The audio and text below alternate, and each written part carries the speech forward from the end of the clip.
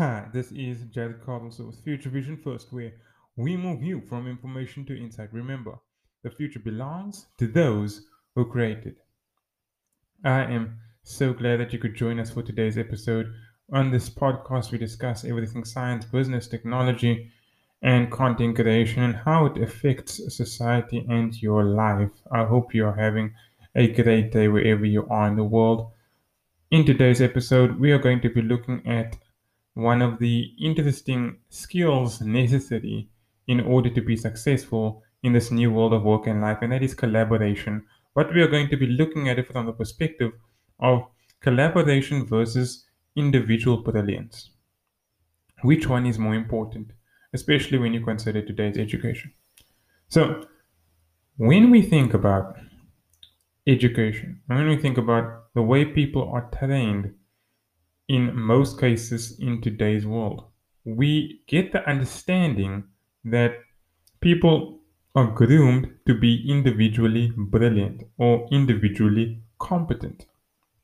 Now, this stems from the third industrial revolution, where we had machines taking over manual labor and we had a movement of people towards mental work. And so we have a high school that trains people in subjects. The people with the highest marks in those subjects often do well and go to the best universities and then study degrees and specialize to masters and PhDs. So they become specialists. And the reason they specialize is because the intellectual skills, the patterns, the way they train their brain over a period of time enables them to do complex thinking and intellectual heavy lifting. And this was all fine and well when that was a skill that's actually sought after. But with the fourth industrial revolution and with the rate at which things are changing, artificial intelligence is continually taking over tasks, mental tasks that humans were previously trained to do. And we need look no further than chess as an example of this, an age old mental battle of wits. And when we consider chess, we think of two people battling it out at a board. But the issue has been that the chess computer has changed the way people play. And more lines are prepared at home on the computer and then shown on the board, even amongst grandmasters. And so the issue here is that when we think about this, we've even had tournaments where chess computers or engines and humans have competed side by side against another human that has a chess engine or computer.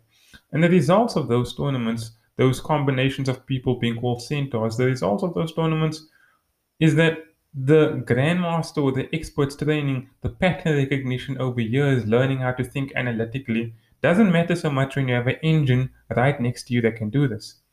And this is the role that AI will eventually take in most mental tasks. We already have artificial intelligence that created in the US that can write essays for people. Right? But here's the deal, people don't think of this as an important change because it is true that it has been said that development and the future is already here. It is just unequally distributed. And what is meant by that is people don't see the power of AI simply because AI might not be right in front of them. You have Squirrel AI in China, which is a learning system that, without the help of teachers, teaches learners maths, and they get better results than if they were taught by a human person. You have Ross, who was the AI lawyer created to synthesize different arguments based on different articles and cases in law. And Ross was eventually integrated by the bigger firms in law, by example, LexisNexis and all of those bigger firms. And eventually, the initiative of the original creators died down. But the point is that AI is biting at the heels of these intellectual institutions that have been around for decades and centuries. The university, the place where higher order thinking is attained, is now under threat by artificial intelligence. In fact, most mental work is under threat by artificial intelligence. And when we paint this picture, it's important to understand that what is the answer? If everybody has a smartphone in the pocket with the power of a supercomputer in terms of the ability to give them any information and to execute any action with that information, to synthesize it, to analyze it, to create new information, if this is the capability that AI is moving towards and in some cases has already attained, then what does that leave in terms of humans and work? Oh, that's a good question. Because here's where we come to the understanding of individual brilliance versus collaboration. Now, when everybody has this supercomputer in their pocket, even more so than the smartphone we have now, the value of individual brilliance is greatly diminished because everybody has the ability to think or a device that can think for them. In that case, as with the analogy of the chess, it is up to the decision making of the person that becomes more important than all those years of mental training.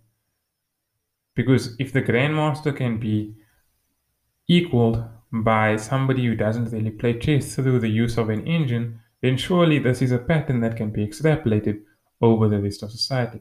And so we look at collaboration and we look at the issues we have with collaboration. The issues we have is that we've had a school system teach us how to think as an individual and not as a group.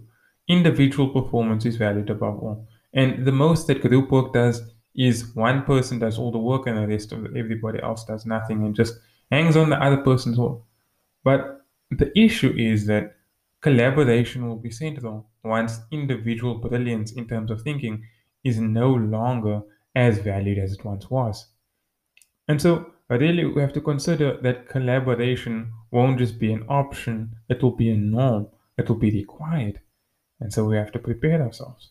Prepare ourselves by working with different people, prepare ourselves by educating ourselves on collaboration and how unsimplistic it is, how challenging it can be when we think about collaborating with other people, dealing with conflict, getting everybody on the same page, making sure everybody has the same vision, making sure they all have the same objectives, keeping people on the same page.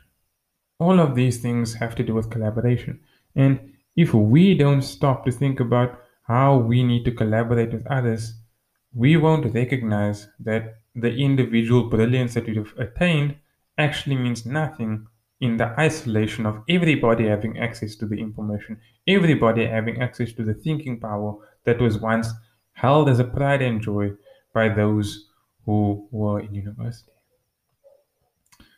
So, what does this mean for you, the listener? What it means is you have to educate yourself on 21st century learning design. It's called the C's, it's called many different names. But critical thinking, creative thinking, collaboration, adaptability, all of these things are skills that are required in a world that is increasingly becoming computerized, increasingly moving towards artificial intelligence and robotics. And we need to work these skills, recognize how we need to intentionally work these skills, and continue to move forward in a way that highlights the best things about being human and working. Because no matter how powerful artificial intelligence becomes, it will never be human. Because human implies conscious, human implies free will. And there's a lot that goes into that that simply cannot be replicated in a machine. Because a machine by design was created for a purpose. Right. So we need to remember that this unequally distributed future is racing towards us and is already here. And we must not be caught unawares as suddenly things change in our job markets and our schools as artificial intelligence becomes a norm in all of those places. This is Jared Carlson for Future Vision First, where we move you from information to insight. Remember, the future belongs to those who create it.